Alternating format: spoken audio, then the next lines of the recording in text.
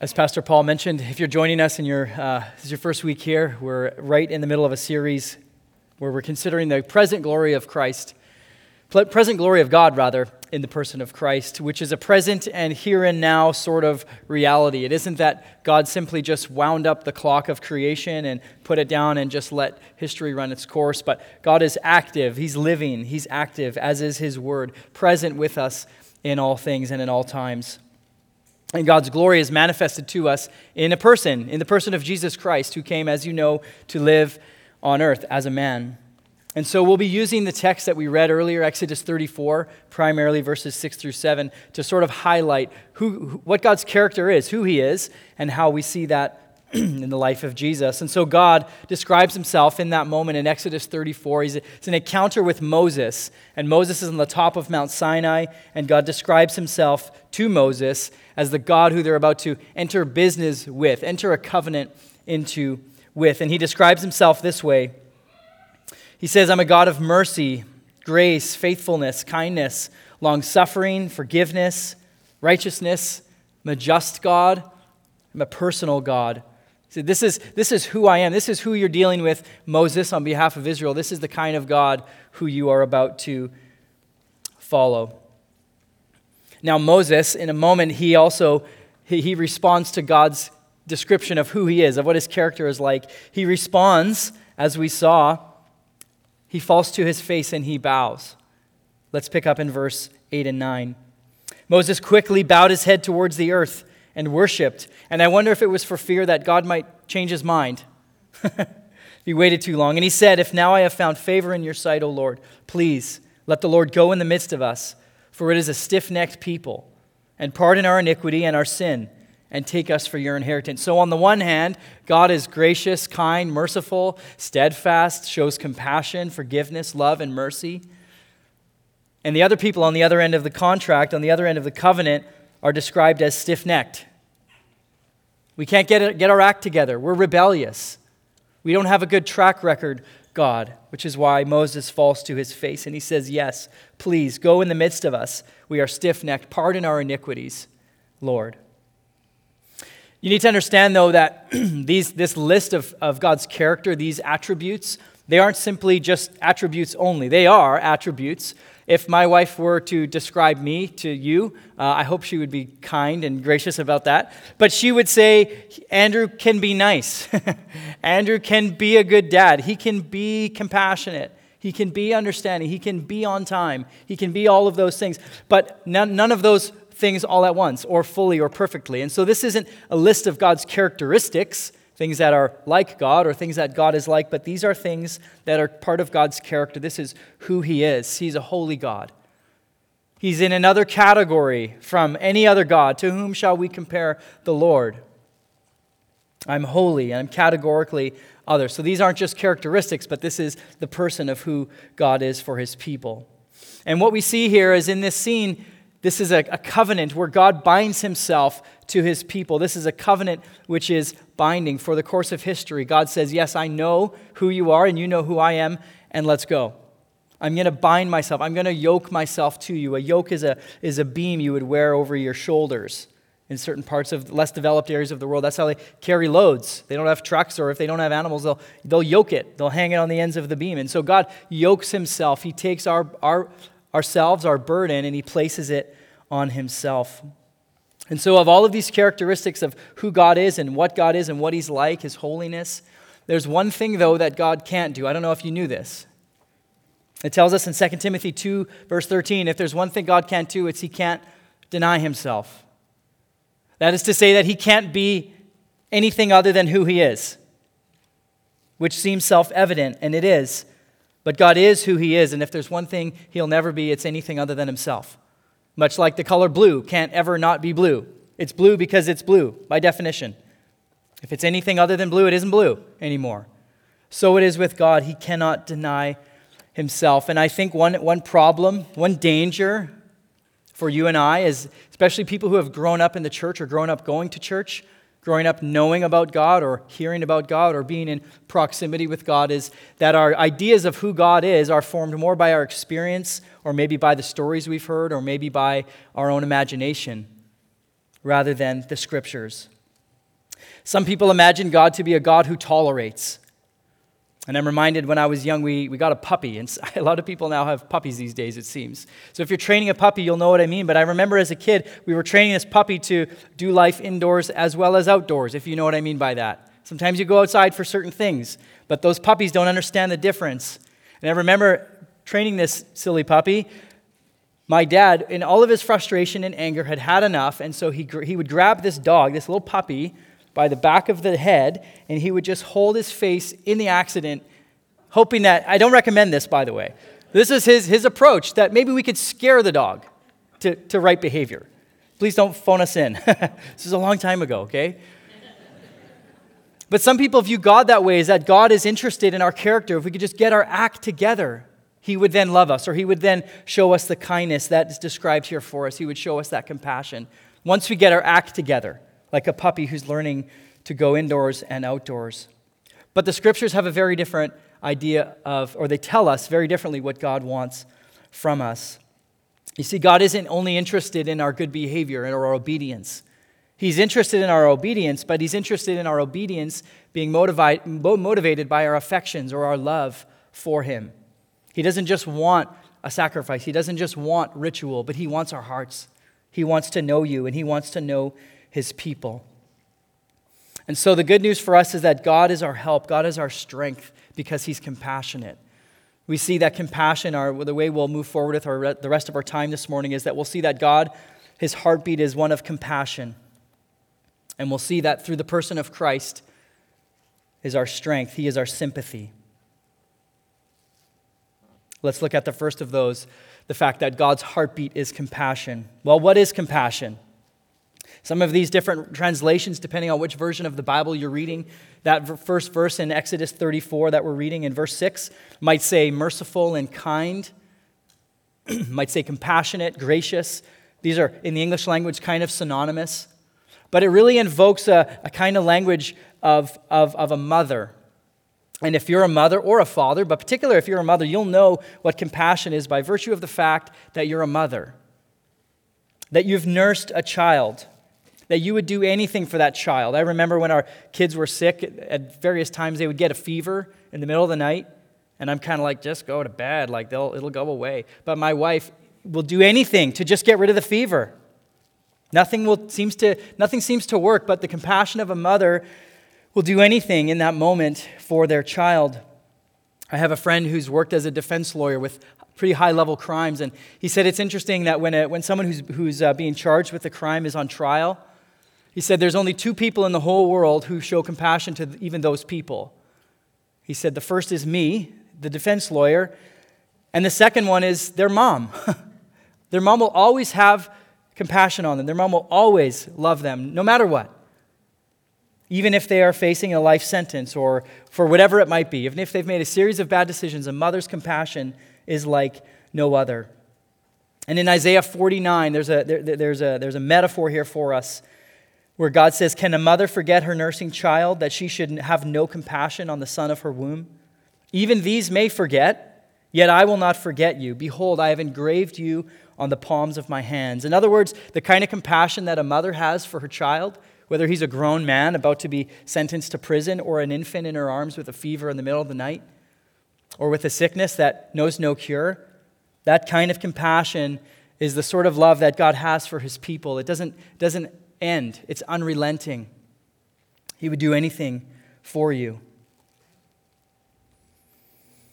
Merciful and gracious is what the text tells us, but I will bring judgment upon the guilty. So which is it? Is God gracious and kind and compassionate and nice and warm and fuzzy? Or is God just? Because he tells us he will bring iniquity on those who sin against him. And the answer is yes, God is both of those things. They're not at odds with one another. Let me clarify something that is given to us a few chapters earlier in Exodus chapter 20. The text we're reading in Exodus chapter 34 is actually the second time that this conversation has taken place between God and Moses where the Ten Commandments are being given. But on the first account in Exodus chapter 20, we see the same thing that God describes himself to Moses this way. In issuing him the commandments, the first, of course, as you know, is you shall have no other gods before me. The second is that you shall not make for yourself a carved idol or any kind of image that you should worship another god that you've actually made with your hands. And in verse 5 of Exodus 20, you needn't turn there, but he says, you shall not bow down to them or serve them, for I, the Lord your God, am a jealous God, visiting the iniquity of the fathers on the children to the third and fourth generation of those who hate me, but showing steadfast love to thousands of those who would love me and keep my commandments. You see, there's a contrast. Those who would turn away from God, those who would hate God, they'll be visited with iniquity to the third and the fourth generation. But by contrast, to those who love the Lord and keep his commandments, he will show steadfast love for 1,000 generations. Steadfast love and kindness and compassion. Moses got it right. And if you read through the rest of Exodus and the rest of the scriptures, Moses absolutely nailed it, that Israel's biggest problem is their stiff-neckedness, that they would turn away to other things, that they would hate God, that they would rebel against him. In fact, while Moses is up doing this ceremony with God, receiving the commandments, and God's giving him the law, do you know what's happening down below? Well, they're getting impatient. They're like, where did he go? It's on day, 39 now. Moses is still not back. We need someone to worship. We need something to worship. And so Aaron says, gather your rings and your earrings and all your gold, and I have an idea. I'll make a little calf, and we'll just prop this thing up, and that'll be who we worship, who we give our affections to. And so while this ceremony is taking place on the top of Mount Sinai, they're violating the first two commandments that God's just given them. This is a disgrace before the Lord, and when Moses comes down, the nation of Israel sees his indignation, his wrath, and their shame. And so God's greatest solution to their greatest problem, their unfaithfulness, is his compassion and steadfast love. It says in Psalm 103 that as a father shows compassion to his children, so the Lord shows compassion on those who love him. You see, God's jealous, which for you and I has a kind of a negative connotation to it because it means you envy somebody or you want what they have. But God's not that kind of jealous. When God says God's jealous, it means that he's exclusive. He wants you and only you, and he wants you to only want him and no one else. He wants the affections of your heart. God is a jealous God. But when their hearts turn away, God meets them with compassion every time.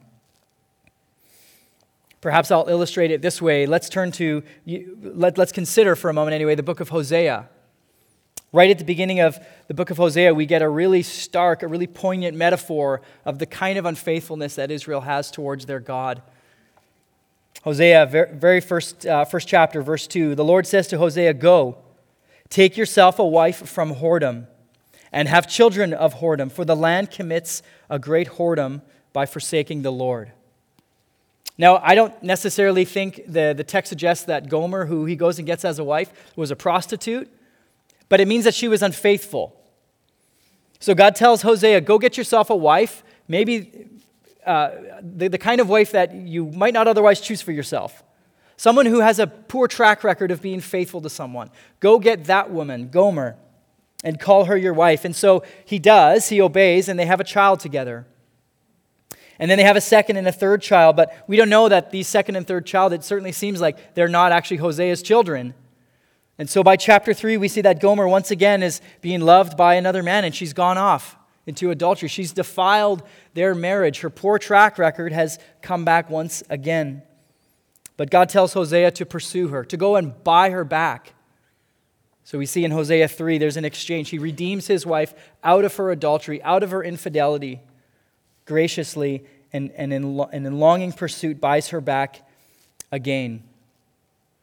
Why? Well, because God tells us this is an image, this is a symbol. The land is committing a great whoredom. You guys have turned to other things. And uses a defiled marriage as an image for the kind of unfaithfulness, fickle heart, wandering response that Israel has towards God. A little bit later in the book of Hosea, chapter 11, we see another image, back to the metaphor of parenthood. God through Hosea, uses this metaphor. Hosea 11, "When Israel was a child, I loved him, and out of Egypt I called my son. The more they were called, the more they went away. They kept sacrificing to the Baals and burning offerings to idols. Yet it was I who taught Ephraim to walk. I took them up by their arms, but they did not know that I healed them. I led them with cords of kindness, with the bands of love, and I became to them as one who eases the yoke on their jaws. And I bent down to them and fed them. They shall not return to the land of Egypt, but Assyria shall be their king. Because they have refused to return to me, the sword shall rage against their cities, consume the bars of their gates, and devour them because of their own counsels. This is when they were in exile, when they were divided and in exile. My people are bent on turning away from me. And though they call to the Most High, he shall not raise them up at all. And then he says this, how can I give you up, O Ephraim? How can I hand you over, O Israel? How can I make you like Admah? And how can I treat you like Zeboim? These two cities, Admah and Zeboim, were destroyed along with Sodom and Gomorrah back in Genesis. He says, how can I do that to you? My heart recoils within me. My compassion grows warm and tender. I will not execute my burning anger I will not again destroy Ephraim. For I am God and not a man. You see, he says, I'm not like you. This is how you might respond, but I'm not like you. I'm not a man. I'm God, the Holy One in your midst, and I will not come in wrath. He says, I'm a just God, but I'm a compassionate God.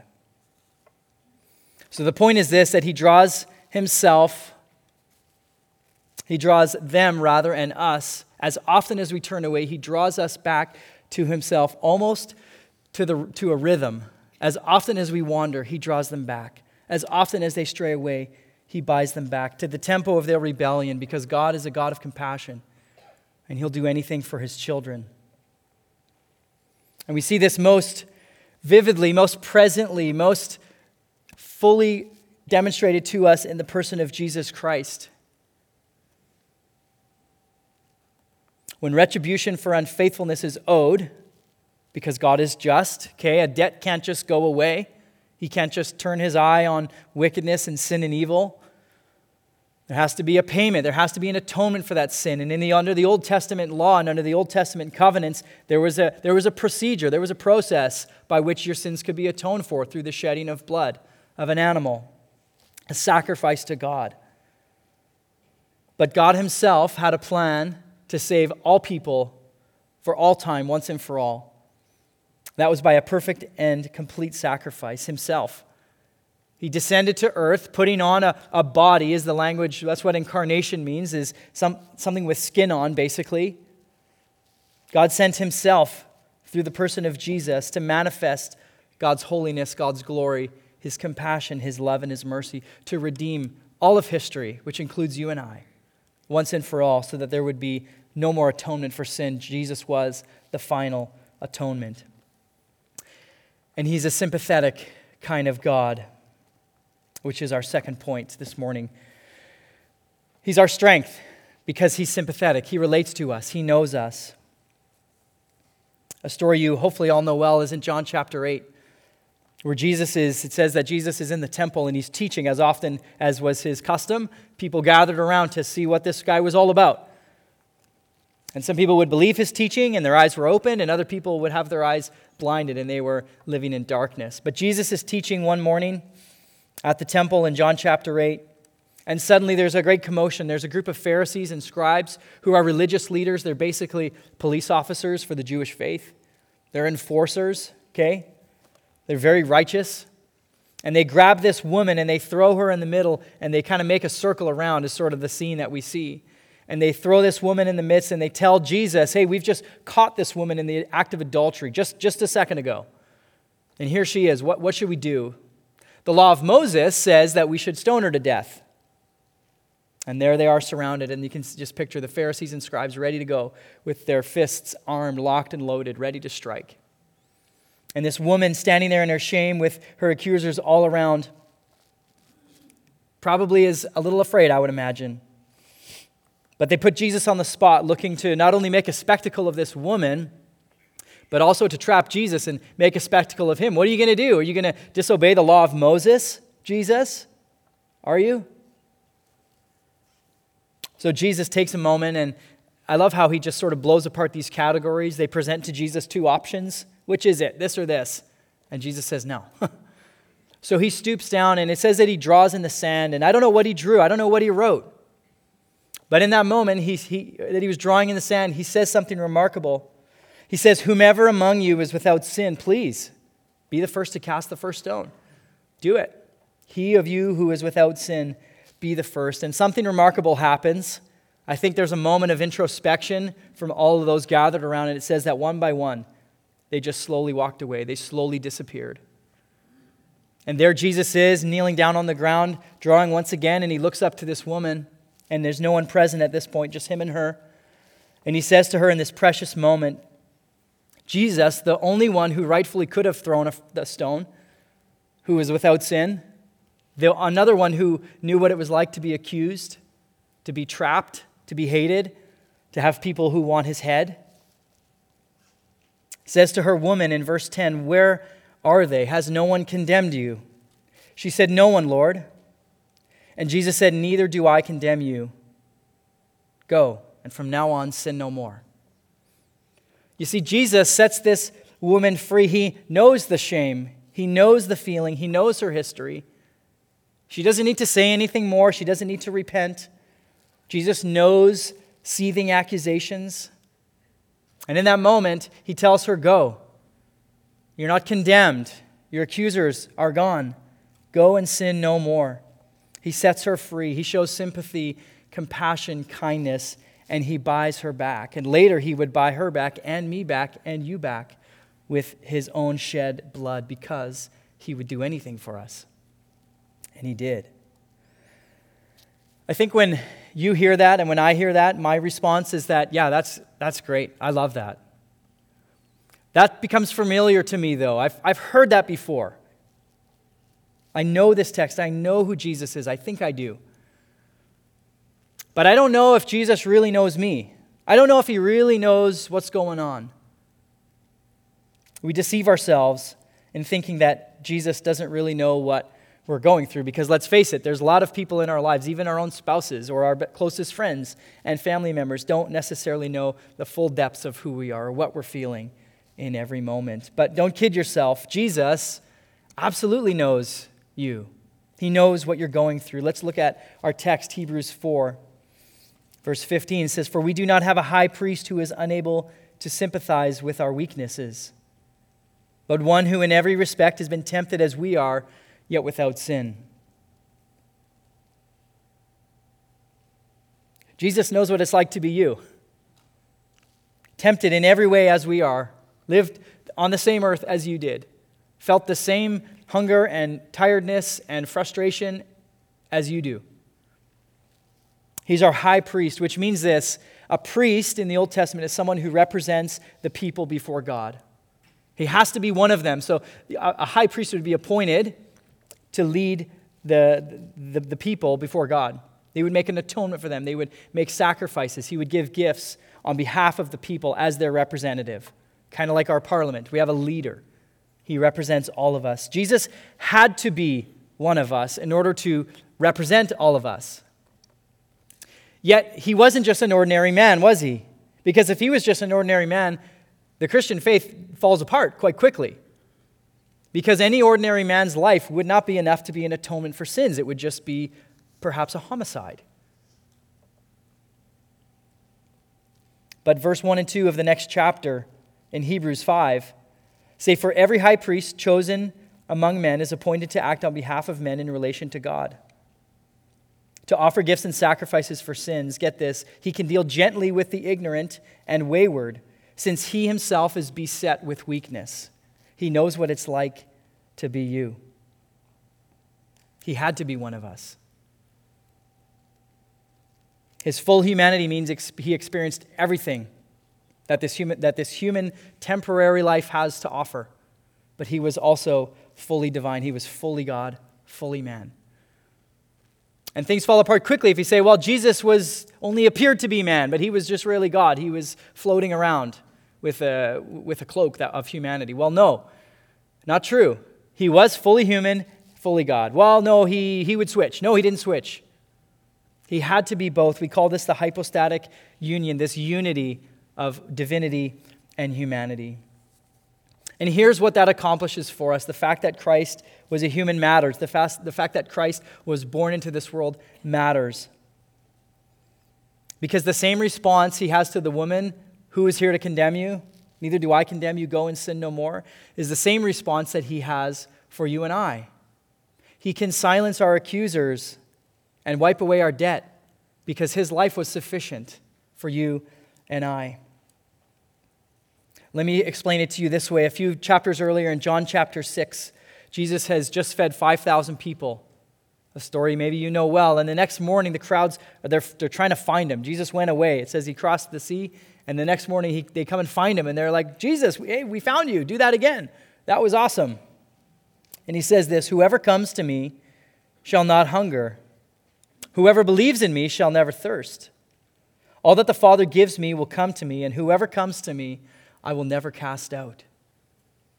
Did you know that whoever comes to Jesus will not be turned away? No matter what you're facing, Jesus will embrace you. That verse, whoever comes to me, I will never cast out, is from the English Standard Version. But let's go back a few centuries. If we were here in the 1600s, we would have all had the King James Version, which says this, him that cometh to me, I will in no wise cast out. And that's strange English for us, but the phrase no wise is an emphasis. It means never. No, never. I will never cast you out if you come to me, Jesus says. I'm reading a book currently called Gentle and Lowly. And in this book, the author references back to the work of John Bunyan, who wrote a book in the 1678 called Come and Welcome to Jesus Christ. And I'd like to share a small excerpt of that with you, on which John Bunyan reflects on this phrase, he that cometh to me, I will in no wise cast out. He says this, they that are coming to Jesus are oftentimes heartily afraid that Jesus Christ will not receive them. And I think he's right. Sometimes we hang our heads in shame and we don't come to Christ because we don't know for sure that he'll receive us. For this word in no wise cuts the throat of all objections, and it was dropped by the Lord Jesus for that very end, and to help the faith that is mixed with unbelief. So we have faith, but we need to actually believe. According to John Bunyan, this phrase, in no wise, will cut the throat of all those objections. And he goes on. But I am a great sinner, say you. I will in no wise cast out, says Christ.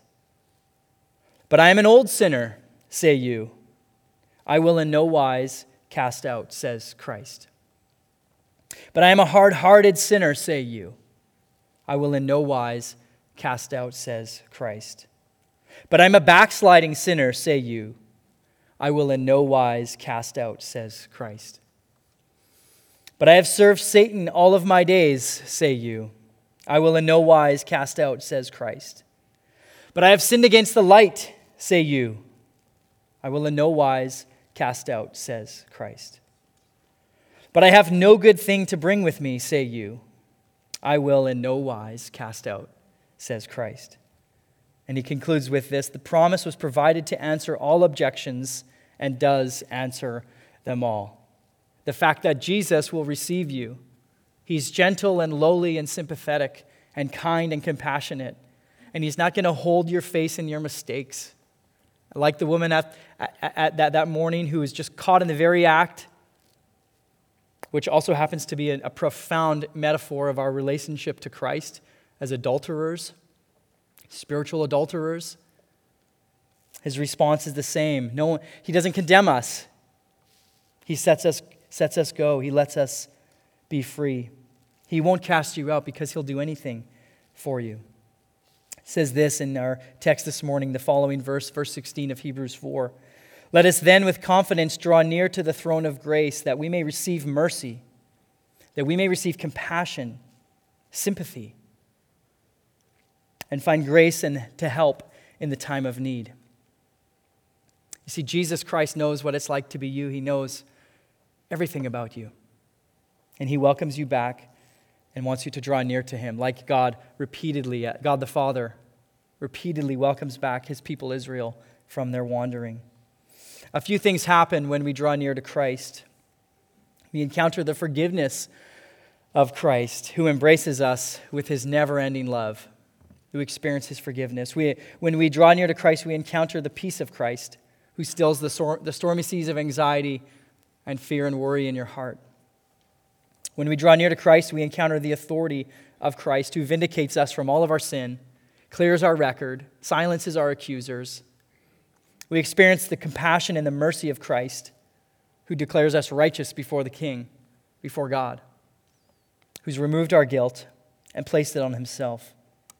We encounter the compassion of Christ when we draw near to him, and the compassion is that Christ became light to those who are walking in darkness. Have you ever tried to walk in darkness in your house or on a path without a light? It's the kind of light Christ came to be. And finally, we encounter the sympathy of Christ, who himself has suffered all things, that we wouldn't be left to despair. You see, he stood in our place. He stood in my place. And he stood in your place, because that's the kind of God he is. Unrelenting, compassionate, steadfast love. There's nothing you can do to run from it.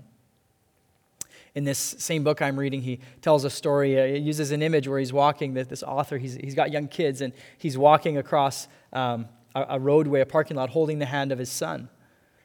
And the son thinks he's holding on to the father, but really it's the father who's holding on to the son. And if the son tries to get away, the father's grip can't be broken, because the father loves his son and won't let him go. It's the kind of love and kind of security we have in God, that even when we try to run away, God will receive us and welcome us back, because that's who he is. Let me pray. Father, what a joy it is, what a gift it is to know that you aren't high above, waiting for us to get our act together. But Lord, you're here, you're present. And Lord, you're compassionate, and you draw us back to you. You woo us back. You buy us back from our infidelity, from our idolatry and our adultery. Lord, help bind us, like that hymn says, bind our wandering hearts to you. Moses nailed it when he said that we're fickle. We're stiff-necked. But Lord, I pray that your compassion and graciousness would never run out, Lord, that we, in time, through the refining work of your Holy Spirit in our lives, would bind us back to you, Lord, that we wouldn't run to other things, that we wouldn't make ourselves our own idols, that we wouldn't make what other people think about us idols, that we wouldn't make financial security an idol. Lord, help us to turn to you, that the only thing we idolize, Lord, is you. That you would rise high above, that we would compare you to nothing else, that we would truly treasure you, our God and King. So, Lord, help us in all of these things, I pray. Amen.